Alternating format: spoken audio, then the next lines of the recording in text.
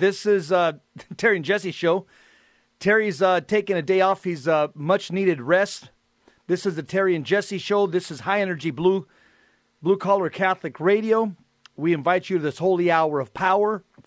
We're going to be having a little later. We're going to be having Father Dwight Longenecker. He wrote a book. It's called The Secret of the Bethlehem Shepherds. Can't wait to get into it. We could use a little bit of good news. I want to remind you that we're still in the month of November. Each November is dedicated to commemorating those who have died and departed to their heavenly home, we hope. And it all began with All Saints' Day, celebrated on November 1st, to remember all the numerous holy souls who have died, and we hope they will enter heaven one day, or they're in heaven. Then we remember All Saints' Day as well. That was celebrated mainly to honor all the hundreds and thousands of holy souls that have entered into heaven, but they don't have any specific day dedicated to their honor. This practice began in 1261 AD when the church began to honor martyrs on November 1st. Later, all those holy souls who lived the life of extraordinary holiness on earth also began to be remembered on November 2nd, which we call All Souls Day. We call them the faithful departed. The practice of remembering all the dead is believed to have been instituted by Saint Odilo of Cluny in the year 1030 AD, but this practice actually comes from the Jews in the Old Testament. They prayed for their beloved dead. Okay, let's get down to some soul food. Then we're going to have the highly anticipated Catholic priest, Father Dwight Longenecker. Now that we're entering the Advent season and Christmas just to follow, we're going to get his reflections on the secret of the Bethlehem Shepherds. But today's Holy Gospel, Luke chapter 21, verses 5 to 11, while some people were speaking about how the temple was adorned with costly stones and votive offerings, Jesus said, "All that you see here, the days will come when there will not be left a stone upon another, upon another stone that will not be thrown down." Then they asked him, "Teacher, when will this happen? And what sign will there be when all these things are about to happen?" He answered, "See that you not be deceived, for many will come in my name, saying, 'I am he,' and the time has come. Do not follow them. When you hear of wars and insurrections, do not be terrified, for such things must happen first, but it will not immediately be the end." Then he said to them, "Nation will rise against nation, and kingdom against kingdom. There will be powerful earthquakes, famines, and plagues from place to place, and awesome sights and mighty signs will come from the sky." That was today's gospel at Holy Mass, the gospel of the Lord. Praise to you, Lord and Savior Jesus Christ. A couple of things I want to say about today's gospel is that this is this is tantamount, or this is analogous to the Olivet Discourse in the Gospel of Matthew, where our Lord is foretelling the devastation of Jerusalem, and he's using the language of several Old Testament images and themes. And guess what? Jesus' words, they were confirmed about a generation later when the Romans trampled the city of Jerusalem and the temple to the ground in about 70 AD, and the catastrophe was a historical preview of the end of the world, showing how God's judgment upon one nation of Israel at the end of the Old Covenant prefigures the judgment of all nations at the end of the world. And these stones that our Lord talks about in verse 5, Herod the Great began to renovate and expand the Jerusalem temple around 19 BC, and the structure was immense, with many of its stones measuring nearly 40 feet in length. And according to our Lord, their appearance was indestructible, but that was only an illusion. And in verse 8, where our Lord says, "Many will come in my name," in first century Palestine, they experienced a surge of what we would call messianic fervor. There was many people that claimed to be this military Messiah who would lead Israel to overthrow the Romans, but they failed time and time again. And in verse 12, our Lord also says today, where he warns about those that will persecute you, we have to realize that anybody who's a friend of Jesus has never been a friend of the world. As disciples of Christ, we must fearlessly identify with Jesus despite the opposition. And persecution, all it does is provide us opportunities to proclaim the gospel. I mean, I was a cop. I worked in law enforcement for many years. I worked in the largest jail in the world, Los Angeles County Jail. Sometimes I look at my wife and I tell her, I may end my days up in jail because I am not going to stop speaking the truth to power, governmental powers, the culture of death. And if it means that one day I lose my freedom, a retired Los Angeles cop, so be it. Well, that's enough for today's gospel. My guest is on, Father Dwight Longenecker. I've known him for a long time. I haven't seen him in a long time. Welcome to the Terry and Jesse Show, my friend. Thank you so much. So, Father, you wrote a book, and I want to just bring a little bit of peace and solace into my soul and the soul of the audience. We're going to be entering the Advent season, the Christmas season, and you've written a book called The Secret of the Bethlehem Shepherds. Well, first of all, for those that don't know you, can you give a little bit of your bio? I know you weren't born and raised Catholic, correct? Yeah, I was brought up in an evangelical home in Pennsylvania, and after high school attended the fundamentalist Bob Jones University in Greenville, South Carolina. After that, I went to England and studied theology at Oxford University in preparation to be an Anglican priest, a priest in the Church of England. I was then ordained and served over there for 15 years, married an English woman, and eventually the Lord led us into the full communion with the Catholic Church in 1995. And then after 10 years of waiting, the Lord opened the door for me to return to the USA and be ordained in South Carolina. And that was under what's called the pastoral provision, a special provision given for convert clergy from the Anglican Church to be ordained as Catholic priests, even though we have wives and children. So, Father, are you part of the Anglican ordinariate? I am not. No, I was ordained before that was established by Pope Benedict, okay. And therefore I am a diocesan priest in the Diocese of Charleston. Oh, okay. I just say that because here at the Sacred Heart Chapel, the headquarters for Virgin Most Powerful Radio, we are serviced by the Anglican ordinariate right here at the chapel at headquarters. But yeah, so Father, so you wrote a book, and the publisher is Sophia Institute. The book is called The Secret of the Bethlehem Shepherds. So I think here's a good place to start, Father. Who were these shepherds, and why are they significant to St. Luke in the Nativity narrative? Well, first of all, you have to put the whole thing into context, and that's what I tried to do in the book, was to give the historical context and background for the shepherds, who are such a favorite feature of the Nativity story, the Christmas story as it's told, year by year. And really, to understand their background and to understand their context, we have to look at the Bedouin culture. The Bedouin are the nomadic shepherds of the Middle East. And their culture goes right back to ancient Old Testament times.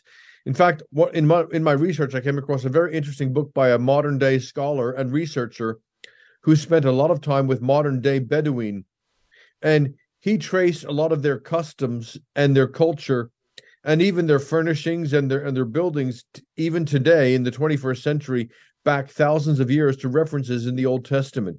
Wow! So this is a very ancient culture. Basically, it's the nomadic shepherd culture of the ancient Middle East, but still active today. So when you go to the Holy Lands today, you will see in Israel, in Jordan, and elsewhere, you will see the Bedouin, who are still living in their tents and still tending their flocks in the way that they've done for thousands of years. And they shed light on what the Bethlehem shepherds would have been like in the time of our Lord's birth. I've been to the Holy Land a few times, Father, and I remember one of the guides told us in one of the trips that in the shepherd's field, that's where King David wrote Psalm 23, according to Jewish tradition. I found that kind of interesting. But these shepherds were also the place where the angel said, "Glory to God in the highest, and peace to people of goodwill." Correct? I think it's in Luke 2:41. Wasn't it directed to these shepherds? Yeah, these particular shepherds, of course, would have been situated in Bethlehem, which was the city of David. Therefore, in addition to the Bedouin culture, Bedouin is a general terminology for a lot of different nomadic shepherd tribes all across sort of Egypt, is present-day Israel, Jordan, Saudi Arabia, and so forth. But these particular Bedouin would have been descended from Abraham and would have traced their family background to King David, and they were part of the clan that was living there in the city of David in Bethlehem. So these were particularly Hebrew or Jewish Bedouin. Father, what inspired you to write this particular book at such a time as this? Right before Christmas it came out. That's what was going on in your pastoral mind that said, I got to put a book out like this? Well, it started really with a book that I published about 5 years ago called The Mystery of the Magi. I first began investigating the historicity of the infancy narratives by finding out who the Magi were. And that book is also still available, called The Mystery of the Magi. And after that, the success of that book, I thought, well, let's look at the shepherds and see what we can learn about them. I had 2 months sabbatical. Hold that thought, Father. We're going to a hard break. Hold that thought. Yeah, we'll be right back. We're here with Father Dwight Longenecker. We're talking about his book, The Secret of the Bethlehem Shepherds. Stick around. Don't go anywhere. We'll be right back. More with Father Longenecker.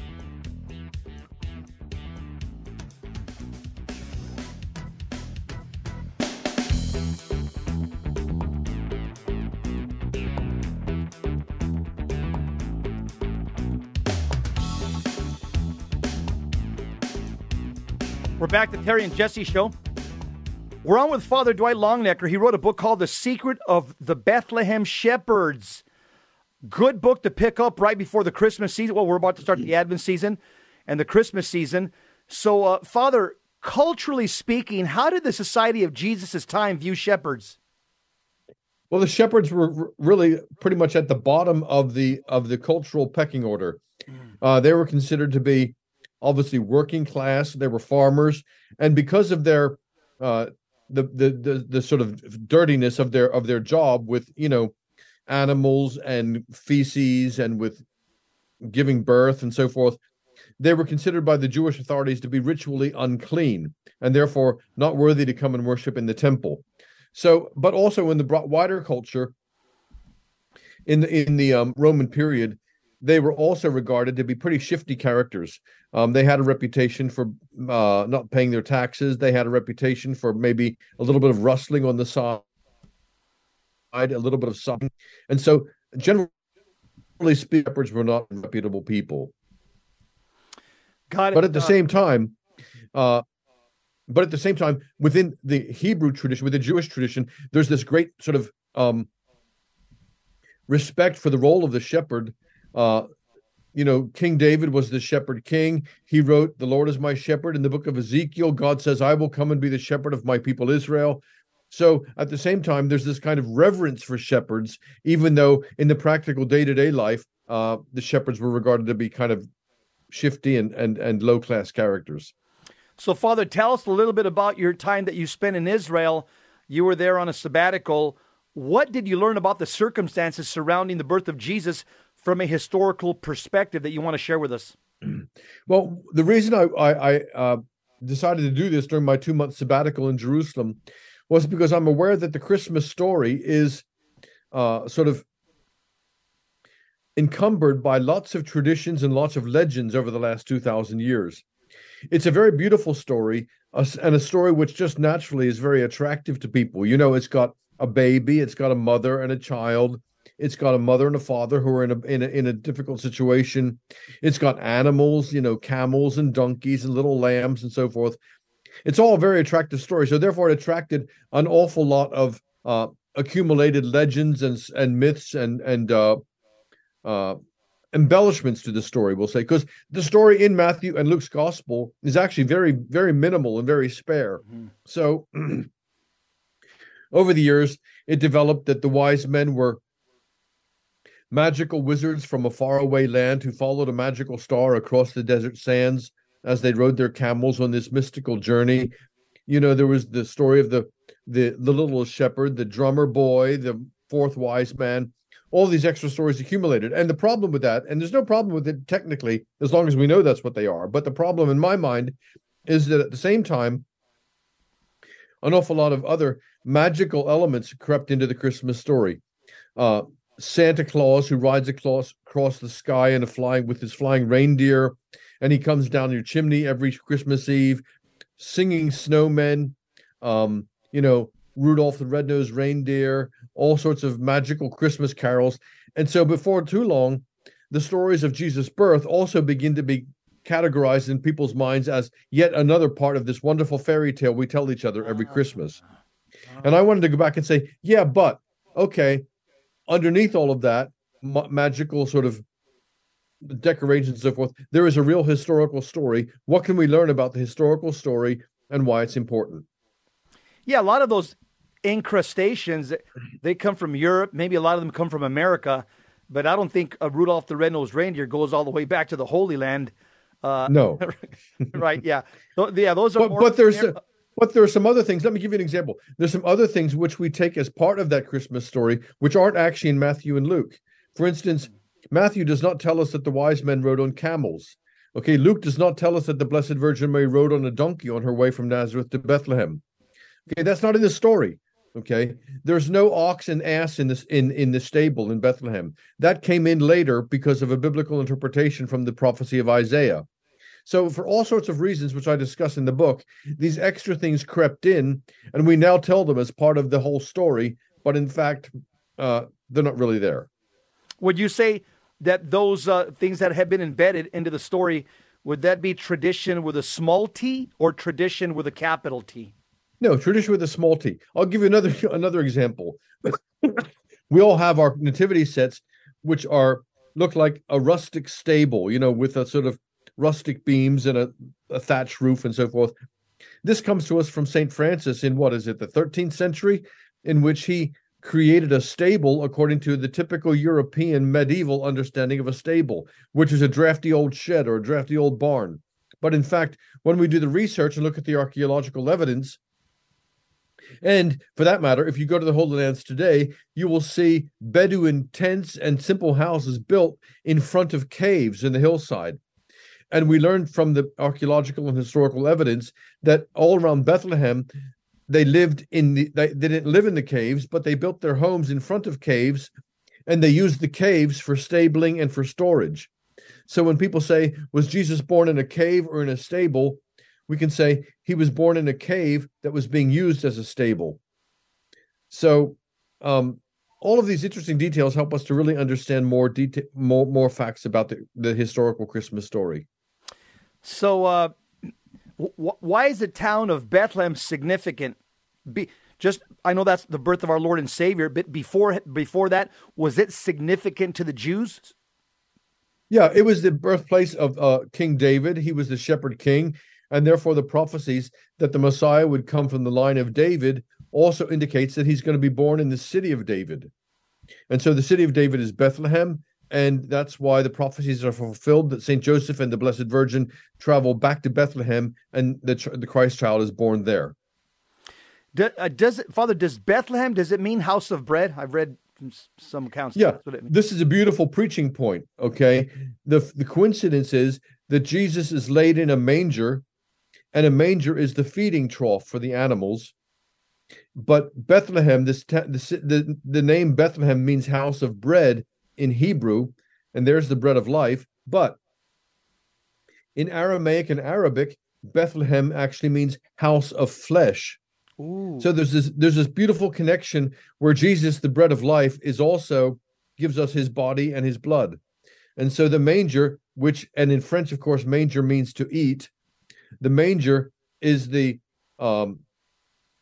sort of chalice, if you like, or the ciborium from which the animals eat their hay. But the bread of life is also laid there. And this bread of life is also the flesh which he gives for the life of the world. Boy, that name and that location is just pregnant with the Catholic theology. Absolutely. Yeah. So why were the manger and the swaddling clothes assigned to the shepherds, and why were they so important to St. Luke to note in his gospel? Well, there's a beautiful detail which is out there in the sort of Christmas traditions, that the Bethlehem shepherds were actually raising the Passover lambs, which would be sacrificed in the temple 6 miles away. And that when the lambs were born, they would wrap them in strips of cloth and lay them in a feeding trough, waiting for the priest to come and examine them to make sure that they were worthy to be the Passover lamb. Therefore, the story goes, the shepherds understood from the angels that if this child was wrapped in swaddling clothes and laid in a manger, they were looking at the real Passover lamb, the real Lamb of God. So Well, I was intrigued by this story. I mean, it's a beautiful story. And one of the reasons I went to Jerusalem to research this book was to try as hard as I could to see if I could find any evidence for this story.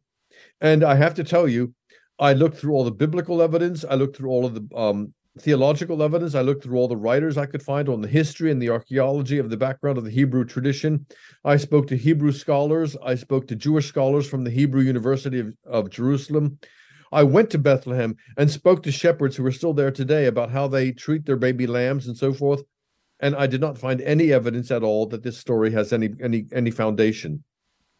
So I think it's a beautiful tradition where maybe some clever theologians or preachers put together those details and said, wouldn't it be great if this was true? I didn't find any evidence that it is. So we have to therefore ask, why was it an important sign to the shepherds?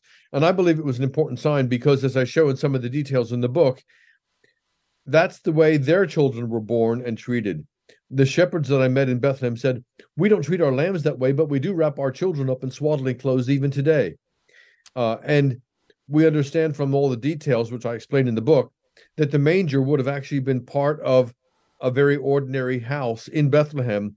And so the sign to the shepherds was, here is this baby who is being born, and he is just like one of you, born into one of your homes, laid in a manger, wrapped in swaddling clothes, just like your babies are. So he's one of you. He will be the new shepherd king. We're talking with Father Dwight Longenecker. His book's called The Secret of the Bethlehem Shepherds. You can pick up the book from Sophia Institute Press. Sophia Institute Press. The book is called The Secret of the Bethlehem Shepherds. Father, I find it very interesting that the first people to come and adore Lord Jesus Christ, the Son of God, were the very poor shepherds. Then after that came the three kings. Was this a coincidence? Well, this again is one of the things which has kind of come together over the years, that we have the picture of the shepherds and the wise men being there at the manger bed on the night that Jesus is born. In fact, Matthew's gospel and Luke's gospel are two separate stories, and Matthew's gospel tells the story of the wise men. Luke's gospel tells the story of Mary and Joseph and the shepherds. And in Matthew's gospel, the wise men seem to arrive at Bethlehem a couple of years later, because the child is described as a young child or a toddler, not as an infant or a newborn. So the wise men arrive at Bethlehem a couple of years after the birth of Jesus, and the Holy Family is obviously still living there. And that's when they come and worship the Christ child. But it is a wonderful preaching point that the two come together, the humble working class shepherds and the aristocratic wise men, with their education and their wealth and their riches and so forth. And the Lord Jesus comes to both the simplest and the noblest. Yeah, like I've heard it said that Archbishop Fulton Sheen said that the altar rail is the greatest act of democracy, because you can have a rich Catholic right next to a destitute Catholic. Both are on their knees, tilting their head back, sticking out their tongue like a child. The altar rail makes everybody equal. Yeah, and the altar of Bethlehem makes everybody equal. And this is a good lesson from the shepherds and the wise men coming together to worship the Christ child. All of them are equal because they're all, as you say, they're all on their knees. Talking to Father Dwight Longenecker, his book is called The Secret of the Bethlehem Shepherds. This is a good gift. Christmas is right around the corner. You can pick up a couple of copies from SophiaInstitutePress.com. SophiaInstitutePress.com. The book is called The Secret of the Bethlehem Shepherds. We're going to continue. I got more questions for the good father on his book called The Secret of the Bethlehem Shepherds. Author, well-known priest, Father Dwight Longenecker. We'll be right back. Don't change that dial. I got some more questions to ask him about the book.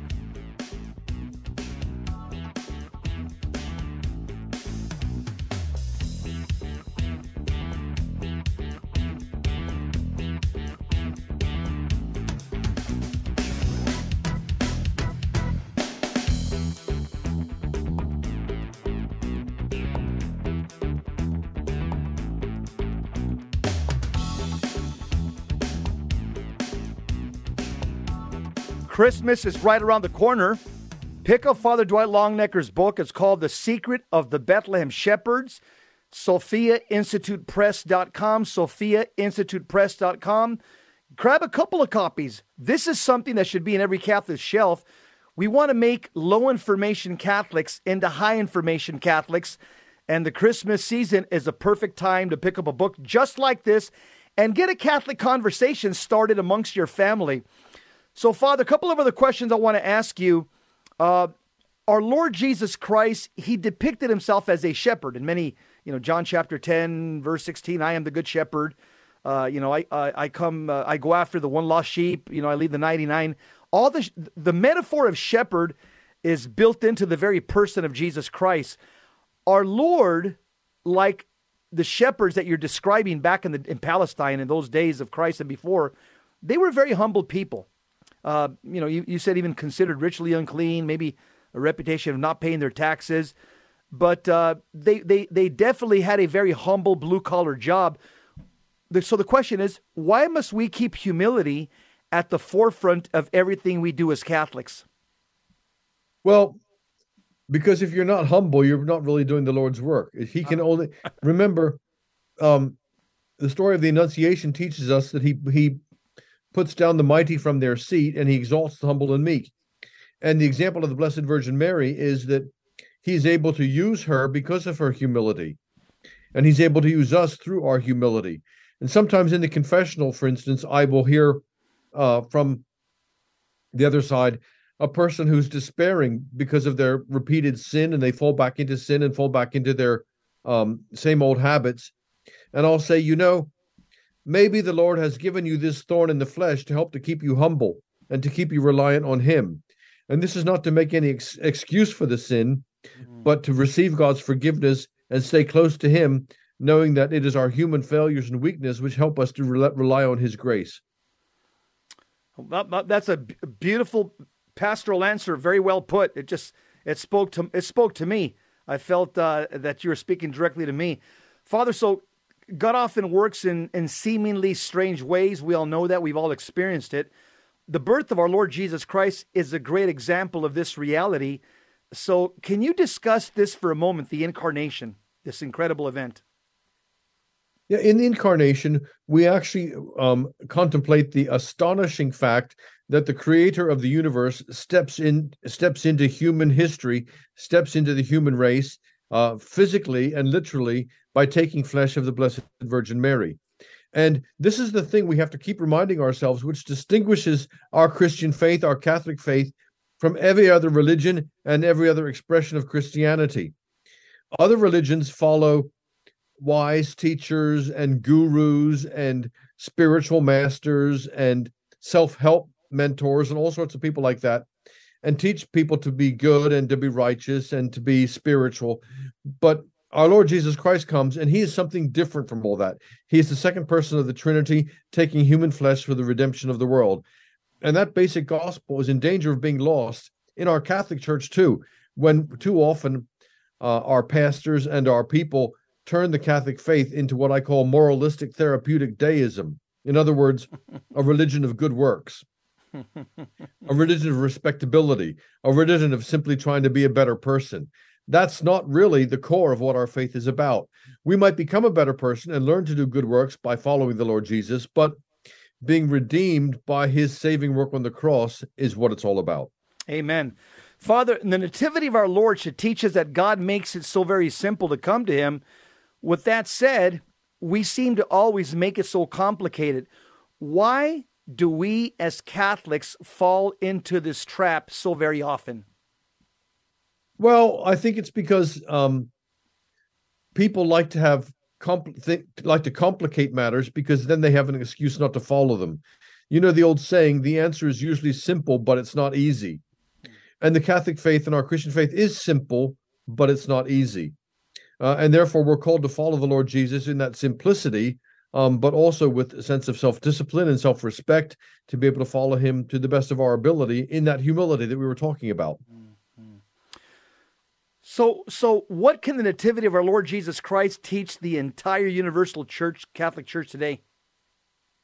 Well, one of the things that I treasure about my memories in Jerusalem for those 2 months and in Bethlehem was actually visiting Jerusalem and Bethlehem, the Church of the Holy Sepulchre and the Church of the Holy Nativity in Bethlehem.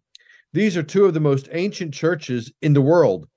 The Church of the Nativity in Bethlehem was built there in the 4th century by the Empress Helena, the mother of the Emperor Constantine. And the story of how we know that this is the site of Jesus' birth is really interesting. I'll just take a moment to explain what I mean. Soon after, about 100 years after our Lord's death, resurrection, and ascension, the Emperor Hadrian learned where the birth of Jesus took place because the people in Bethlehem had remembered it and passed the tradition on for about 100 years. He destroyed the site and built a pagan temple on the site. So 300 years later, or 200 years later, when Helena comes along, she says, "Where was Jesus born?" And everybody said, "It's right there where Hadrian built that pagan temple 200 years ago." So therefore, because he built that pagan temple there, it preserved the site from time immemorial, and that's where the Church of the Holy Nativity stands today. So when you visit the grotto under the Church of the Holy Nativity on your pilgrimage, you are most certainly visiting the very cave where Jesus was born.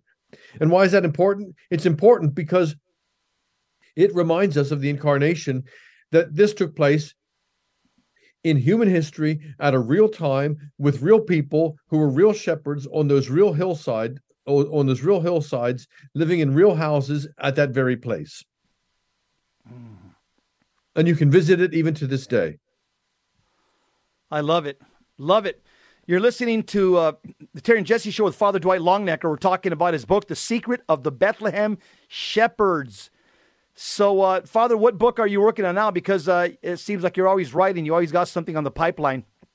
Yeah, I'd like to remind people that actually the book in the Bethlehem Shepherds is kind of a sequel to the earlier book about the Magi. Okay. And then on my website, dwightlongenecker.com, I'm going to be having a special Advent offer to be able to get both of those books for Christmas. So come on over to dwightlongenecker.com and read my blog and get the latest updates.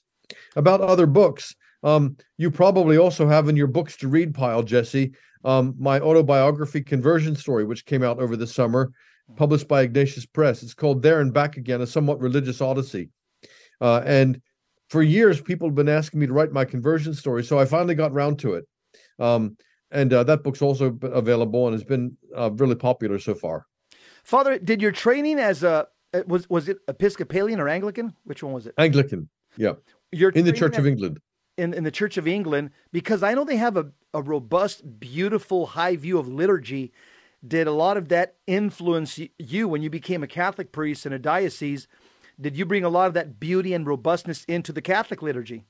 Yeah, that's one of the things I talk about in my autobiography. In the last chapter, I said, what would happen if I brought the love of scriptures and the Bible, which I had from my evangelical upbringing, with an understanding and appreciation of beautiful architecture, beautiful liturgical music, beautiful liturgy, and so forth from the Anglican tradition, and put that all together in an American Catholic parish.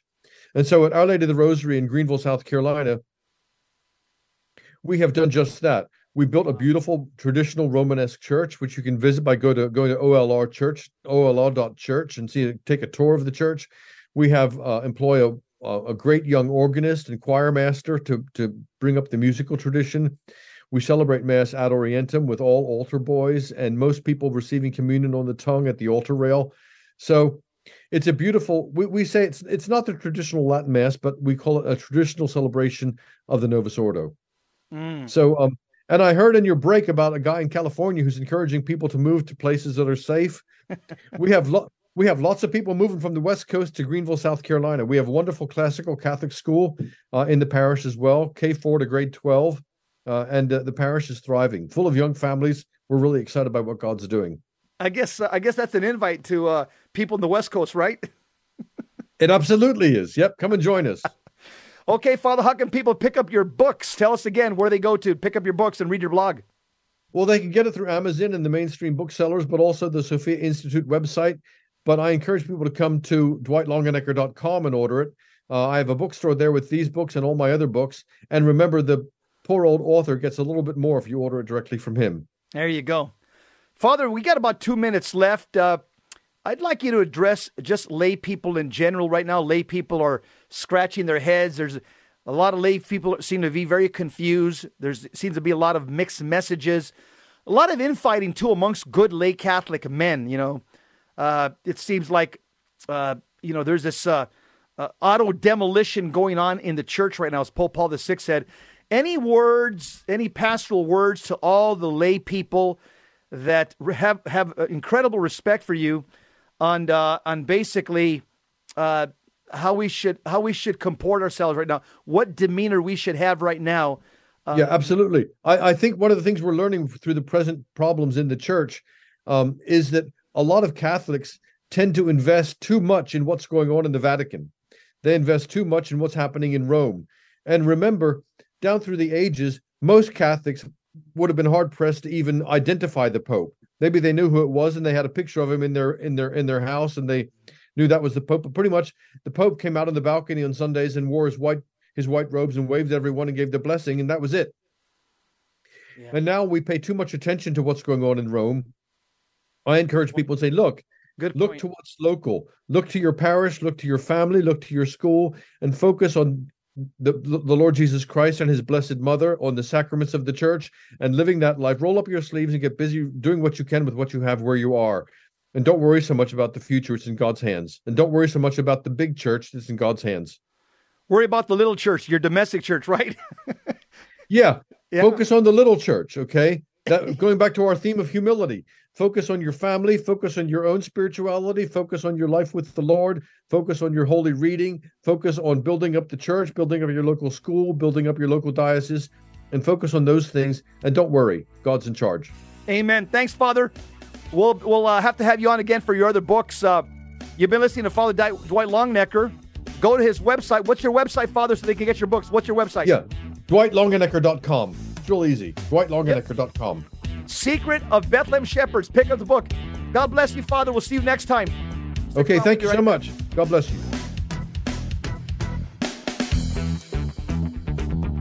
Welcome back to the Terry and Jesse Show. To join the conversation, call 888-526-2151. Now, here's Terry and Jesse. Terry and Jesse Show. I just want to give my reflections on Michael Voris' departure from Church Militant. I want to let Michael Voris know that me and Terry, we're praying for you, brother, for your healing, for your liberation. And we extend the hand of fellowship to you. You can count on our prayers and our love. As the Catechism says in paragraph 1766, to love is to will the good of another. Terry and myself were committed to using this, your departure from CM, as a way to unite apostolates, to unite the clans, to borrow the battle cry from Michael Matt. Unite the clans. Terry and myself, we've committed to working with and collaborating with any brother and sister in Christ in any way we can in the Catholic Church. Can you say the Nicene Creed? Do you strive to live in a state of grace? Do you submit to the teaching authority of the church? Then you're our brother and sister in Christ.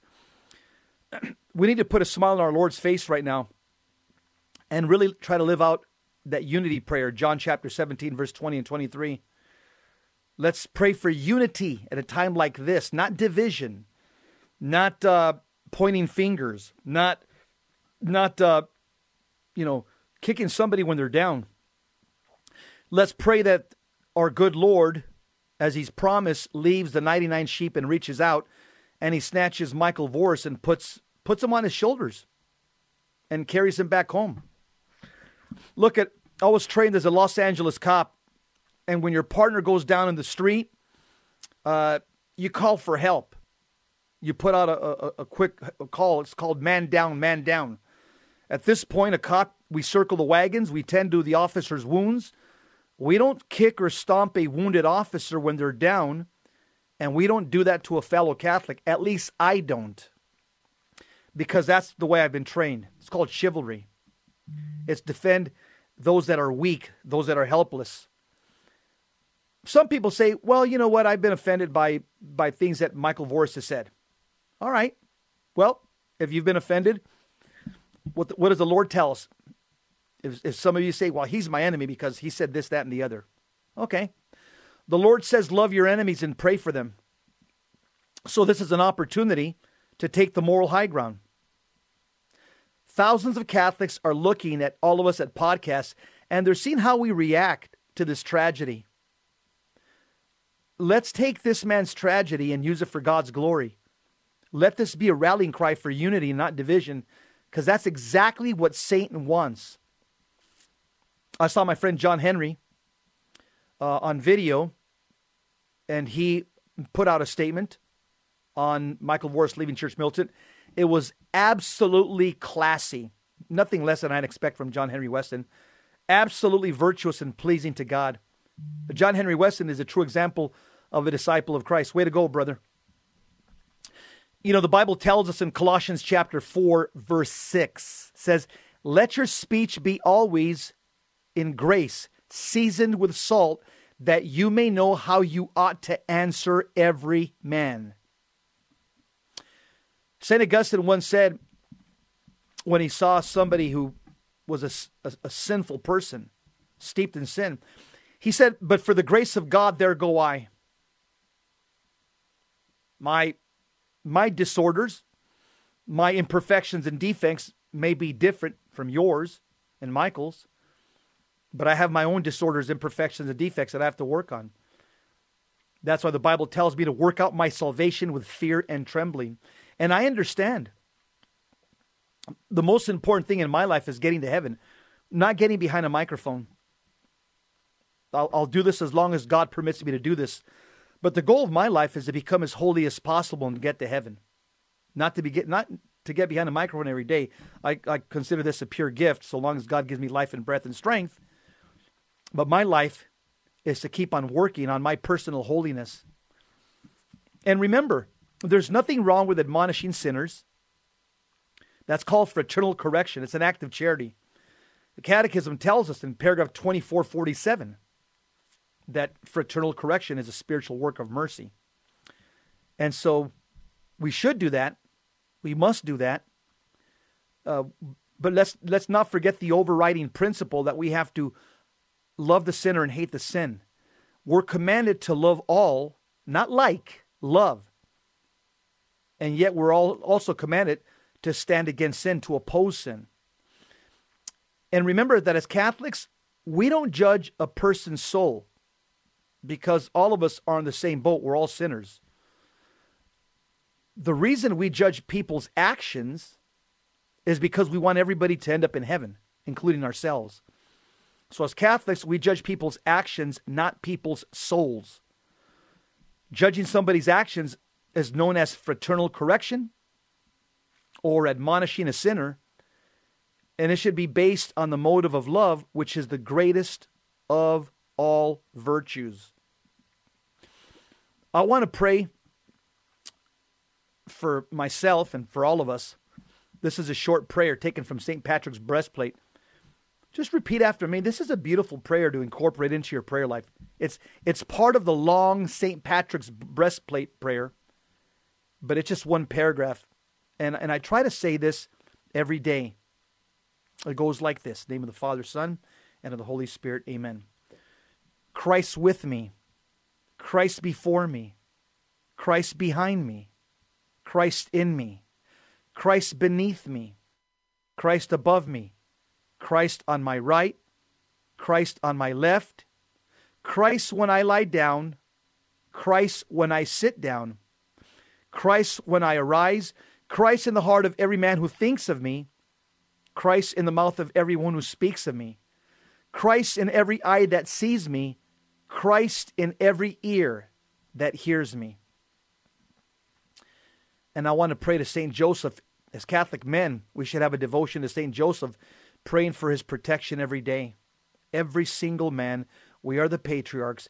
We should be going to Joseph and asking for his protection every day. O St. Joseph, whose protection is so great, so prompt, so strong before the throne of God, I place in you all my interests and desires. O St. Joseph, do assist me by your powerful intercession. and obtain for me, your divine Son, all spiritual blessings through Jesus Christ our Lord, so that having engaged here below your heavenly power, I may offer my thanksgiving and homage to the most loving of fathers. O Saint Joseph, I never weary contemplating you and Jesus asleep in your arms. I dare not approach while he reposes near your heart. Press him in my name and kiss his fine head for me, and ask him to return the kiss when I draw my dying breath. Saint Joseph, patron of departing souls, pray for me. Amen. And I also want to pray for Michael Voris. I want to pray for Christine Niles. Anybody else who's been affected by this. Soul of Christ, sanctify them. Body of Christ, save them. Blood of Christ, inebriate them. Water from the side of Christ, wash them. Passion of Christ, strengthen them. O good Jesus, hear them. Within your wounds, hide them. Separated from you, let them never be. From the evil one, protect them. At the hour of their death, call them and close to you. Keep them, that with your saints and angels, they may be praising you forever and ever. Amen. Come, Holy Spirit. Come by the powerful intercession of the Blessed Virgin Mary, your most well-beloved spouse.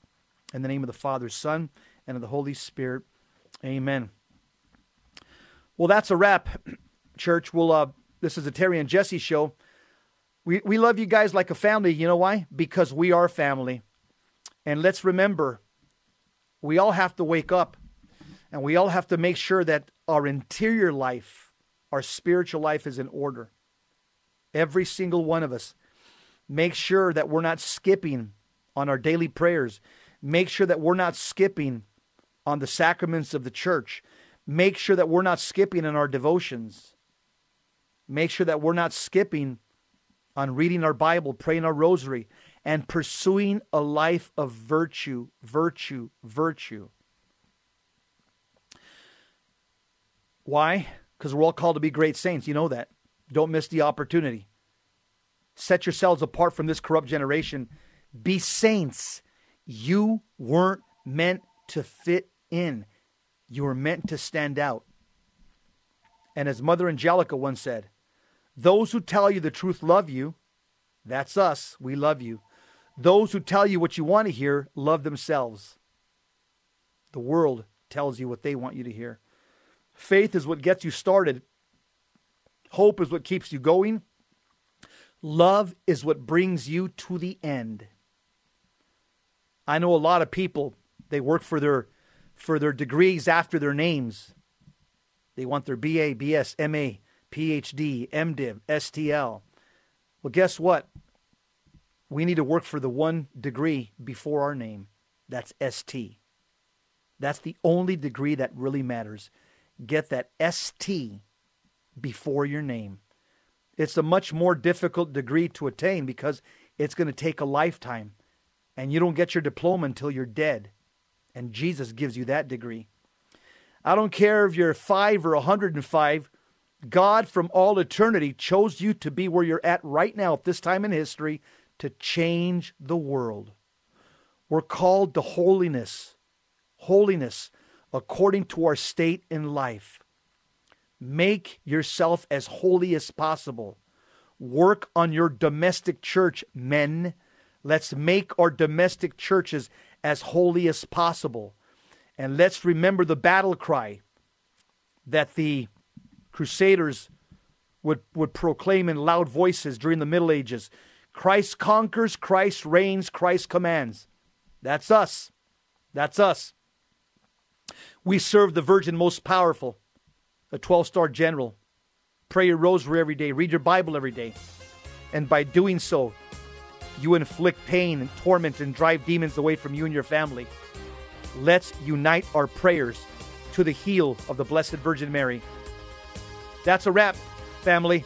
Stick around. Up next, more VMPR. As for us, the Terry and Jesse Show, we are out. We'll see you next time. Same Christ time, same Christ channel. God bless you. Keep the faith. And remember, Christmas is around the corner. Pick up Father Longenecker's book. God bless you. See you next time.